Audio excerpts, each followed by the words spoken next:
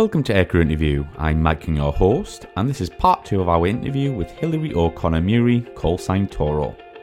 Toro chats about what it was like to operate the F-14D, flying with VF-213, the Black Lions, flying on operations, and she also includes some incredible stories.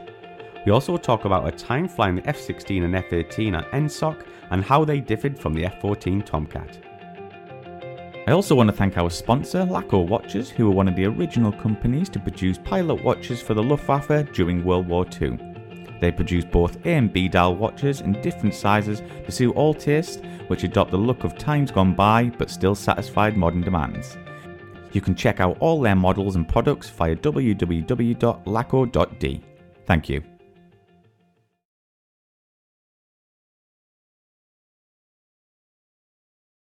And a lot of our viewers have seen your logbook, and there's an interesting entry in there on September 11th. Can you tell us about this? It's a very unique one, I think. September 11th of 2001, I was flying for training. I was still with VF-101. And morning flight, got in, got manned up, took off. We were just a single ship. We went up to Whiskey 386. So most of the time in Virginia, we flew Whiskey 72. So if Virginia Beach is located here, we flew into a working area that was down a little bit to the south and off the coast. This particular time we were in Whiskey 386 was just up to the north. Air Kilo was the bottom border of that, for whatever it's worth. So just up a little bit north of Virginia Beach. And that anxiety, a little bit of anticipation about, hey, this guy's grading me, get everything set up, do it right. Check into the working area. A couple of minutes later, the area controller comes up and says, hey, you need to return to base. Okay. Turn around, start flying back to the airfield. And so, my instructor pilot and I are talking, is like, that's really strange, what could possibly be happening? And so we get back to NAS Oceana, and he says, do me a favor and ask the controller if we can get some touch and goes or something. So I radio up, and they're like, no, land immediately. I'm like, did we do something? I don't think so. We just landed uneventfully and taxied back to the line, and it was the Rio's job to post-flight the top of the jet, so he climbed down, and I did my post-flight at the top of the jet. When I climbed down the ladder, I'm like, what's going on? And so somebody ran a plane into the World Trade Center, and it didn't process in my brain. And I remember then walking into maintenance and control and watching the buildings fall. So, it's really strange to me. I'm, to this day, don't know why they maybe didn't have us go have a look, or at least be on scene. Maybe they just didn't know what was going on at the time. Right, and they were just trying to clear the airspace. But to me, I'd love to know if, there's no guilt or anything like that, but it's just like this sort of notion, like, could I have done something, or at least been able to provide information or something? I don't know. But it's weird to have been in the middle of something, traumatic in our history and not realized until afterwards. Yeah, it must have been a strange one for you, certainly. It's a very strange kind of thing. Yeah. So how long did you spend with 213? I was with them for, just over 3 years. Standard rotation. Yeah. And do you have any memorable stories from your time on the squadron? Oh, how much time do we have? Maybe one or two. Well, I'll tell you my coolest combat story. So, there's going to be a lot of hand waving, and this is going to be a long one. That's all right. It is September of 2003. We have come back from combat operations, and all of a sudden, Hurricane Isabel is coming up the coast of Virginia. And so what happens is the Navy puts all of their ships to sea because there's a chance of damaging with them slapping against the piers or whatever. And so they actually put the whole air wing out onto the carrier. So the carrier travels up and over around the storm as the storm comes up the coast. So we're conducting operations now off of the coast of the Carolinas. And naturally, the carrier just managed to find the worst pocket of air that it was possible. So we're trying to land, and we have a wingman who has no ACLS, no ILS, and no HUD. So basically anything that tells them where the carrier is broken on their jet. So they're flying welded wing to us, and we're in the middle of this massive thunderstorm. And we're coming down the pipe. We turn up the radio frequency to the tower, And the first thing we hear is, wave off, wave off! Like, okay, that's not good. So then a few seconds later, another screaming wave off. And so like our pilot's like, yeah, hey, we're gonna go hang out on the tanker until you find some clear air. Cricket, cricket. Hey, 99, your signal divert. Okay, so we all start doing a divert profile into Cherry Point, North Carolina, which was our divert field at the time. And so as we're going, it was our 2 Tomcats and a couple of Hornets came along with us. And then we land, roll out in the middle of this just pouring buckets of rain. And so we taxi into the line. I open up the canopy. And the canopy in the Tomcat's pneumatic. And it must have been the end of the pneumatic charge because we climb out as fast as we can, try to put the canopy back down, and there's no air charge left in it. So rain now is pouring into the canopy, into the cockpit. So eventually we get the cockpit down, but now the chutes are soaked, so the jet's down until they can be inspected. And now it's nightfall, and so our wingman's jet is down because they can't go to the boat alone. And from what I recall, one of the Hornets got struck by lightning as they were doing this divert through the thunderhead that we had found ourselves in. Anyways, we wind up in Cherry Point for the night with nothing but the flight suits on our back and a couple of books from our flight gear. So all the guys decide, hey, we're going to go out, we're going to have some drinks. It may have been an adult establishment, and that's fine. I go and have a couple of drinks, and some guy comes up to me and starts talking to me, like, oh, please don't be trying to pick me up. But you know, la la la. Especially in that establishment. Exactly. So then I was like, oh yeah, we were practicing call-ins at Dare County, which is the bombing range that was down there. Were you doing that? Well, I wasn't today, but some of the people from our carrier were. So then his friend comes over and starts talking to, and like, oh yeah, you know, I'm Army Special Forces. I'm like, are you? Please don't be trying to pick me up. And it's like, so we start talking a little bit. It's like, oh, we were, in Iraq. Oh yeah, we were in the north. Oh, Tikrit, Erbil, Mosul. Yeah. And all of a sudden, this second guy, he looks at me, he stops short, and he goes, you're the chick. I said, well, there were several women actually in Tomcats. There's a few of us up there in the north flying. He says, no. I was Flirt Bravo 1. You were Nomex 03. You saved my fucking life. And I'm like, I've had a couple of cocktails now, but wait a minute, that was an ATO call sign. And then he proceeds to quote to me verbatim a conversation that I had on the radio one night in Iraq. Really? It was literally the person who had been on the other side of the radio during one of my bombing missions in Iraq. Wow. They were in town doing training from Colorado. We were on this weather divert, never should have been there in the first place, and we just sort of bump into each other in the middle of nowhere. Wow. So it was pretty crazy. This particular mission in Iraq, we had been hanging out waiting for tasking like usual. And we got a call from our controlling agency and says, okay, you've got troops in contact that need air support. And tuned up, and they had been taking artillery fire coming out of a mountain. They couldn't exactly see where it was. He threw a laser spot out there, but it was just hitting the mountain. And so what we did is use the lantern pod, the laser pod on the aircraft, and searched, and I found the line of artillery coming in, and so then we employed our weapons and called in some more aircraft and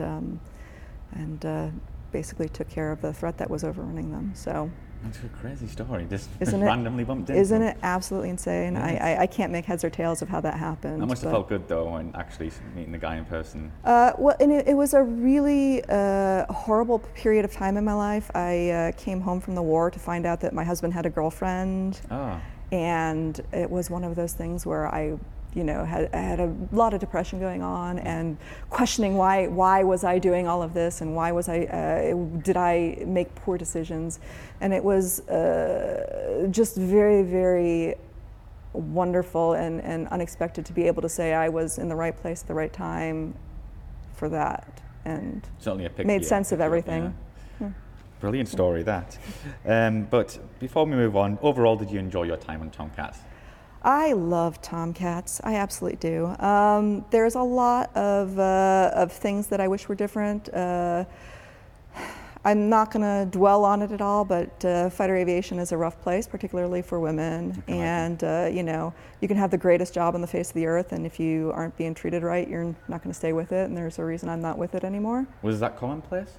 Plus or minus. I think different people have different experiences and different tolerances for things. So, but I got to a point where I wasn't interested in what I felt was an abusive sort of situation anymore, and so I moved on and did something different. It's crazy you think of that in this kind of day and age, maybe back in the 80s or something, but probably weren't allowed female aviators back in the 80s. No, the combat restriction for women in the US was lifted in 1993, and so I started flying in 1999. So it was a pretty fresh situation still.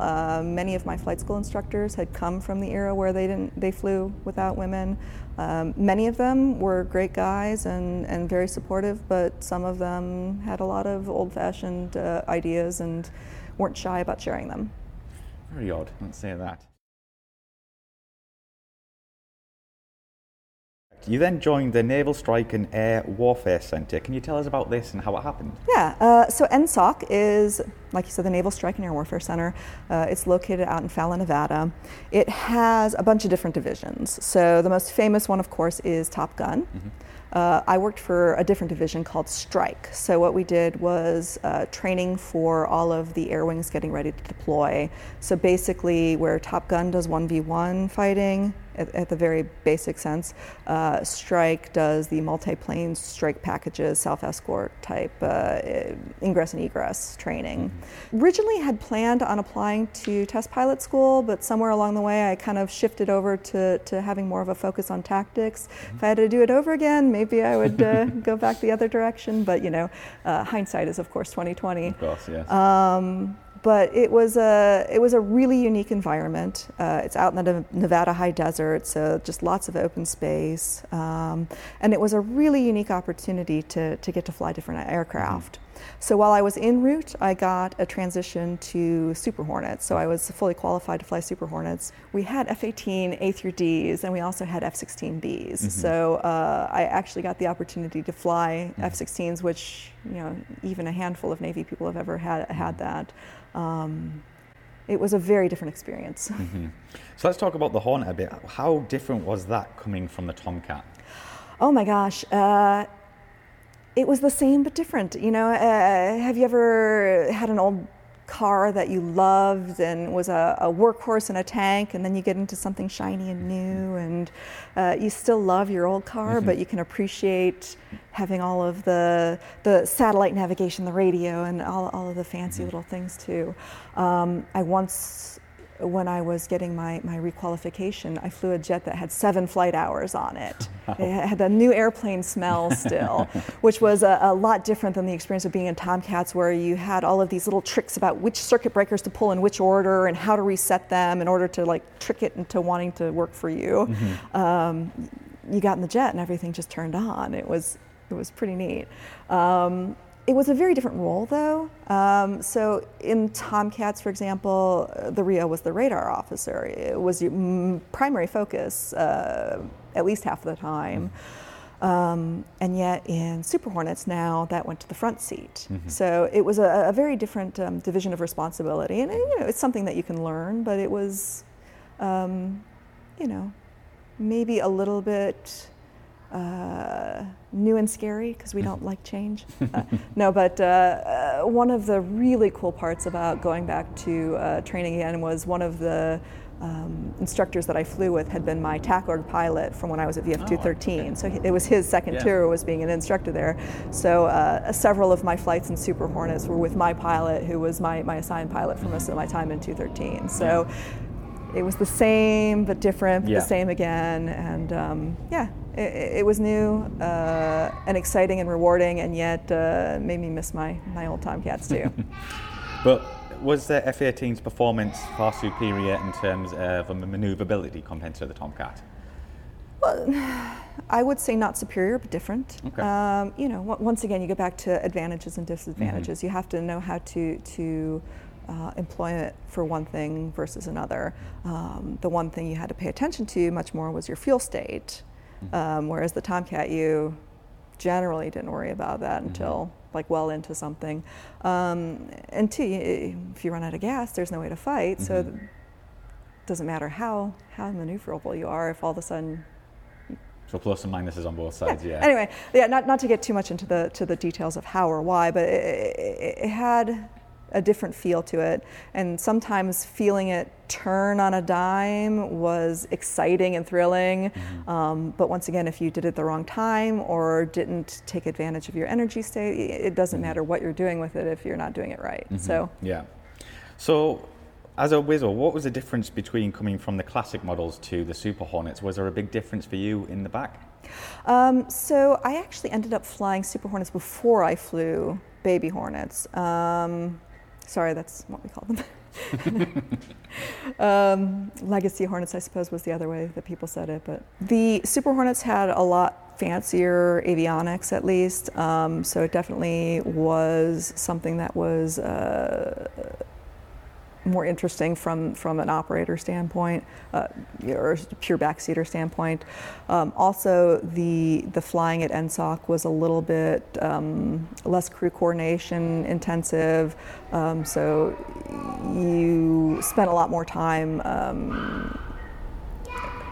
observing as opposed to being involved in a crew component, since what we were doing mostly was flying red air. So instead of practicing employment, you were practicing red air profiles. So it was a very, very different feel from being the person using the equipment to being the one portraying setups for faux enemies for your training purposes. And which did you prefer to fly, the F-16 or the F-18? I like them both in different ways. It's like telling me to pick between my children.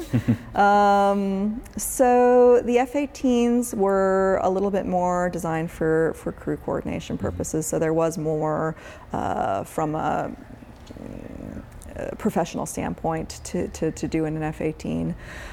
The F-16s that we had were B models, so they were antiques practically, steam gauges. I think there was an MFD shoehorned in there, but they were little rocket ships. So you could put a full 9 Gs on them, and especially too, since we were using them as red air profiles, you went out there and just burn the gas as fast as you could, and it was a lot of fun flying. So I like them both. I would fly either one in a heartbeat. I couldn't tell you I like one better than the other. Right. So how long do you spend in this role, and do you enjoy it? I spent 3 years there as well, so a full tour. It had its ups and downs again. The problem, I think, with being a Wizzo at NSOC was the flight hours were very hard to come by.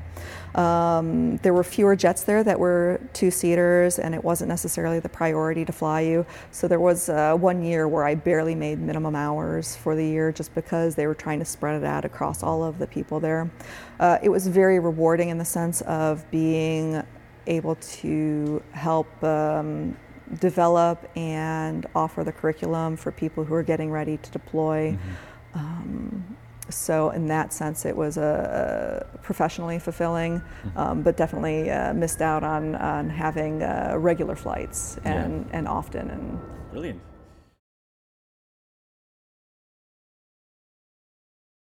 So what happened? What did you do after you left the Navy? I was a little bit aimless for a while. I wasn't exactly sure what I wanted to do, so I ended up interviewing for a few things and nothing felt like a right fit. And then I recalled the fact that one of my early collateral duties in the Navy was as our squadron legal officer. Now, mind you, it was not the greatest collateral duty in the world because you're dealing with all of the problem children and missed out a lot on being able to celebrate and guide the enlisted people working for you. But on the other hand, I realized that I was pretty good at it, and heck, I like to argue. So I ended up going to law school. As you do.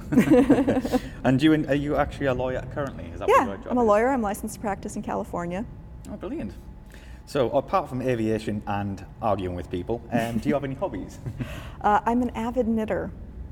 Wow, that's interesting, going from an aircrew to a knitter. I absolutely love to knit. I taught myself when I was 16 years old. I got it in my head that I wanted to knit. I got a book from a shop and have never stopped since. It's actually very healthy. It activates the same centers in your brain as meditation. Oh, right, okay. So it keeps me from stabbing people, and if I ever do feel the need, I have pointy sticks. There you go. So. You're equipped. So is this a business or just a hobby for you, just for yourself? Oh, just a hobby. Yeah, there's no way in the world to make a business of handwork. It takes too long, and the standard joke is knitting is like sex. If I love you, it's free. If not, then you don't have enough money to pay for it.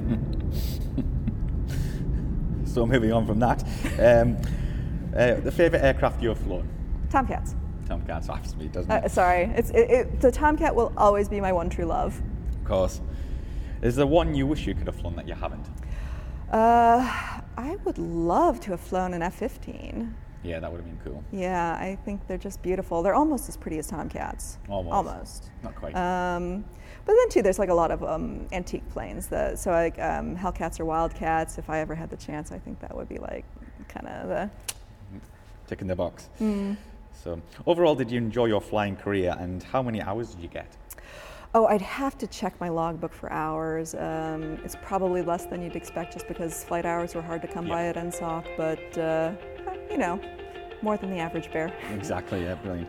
Well, Toro, thanks very much for being on the show. It's my pleasure. I really appreciate you inviting me.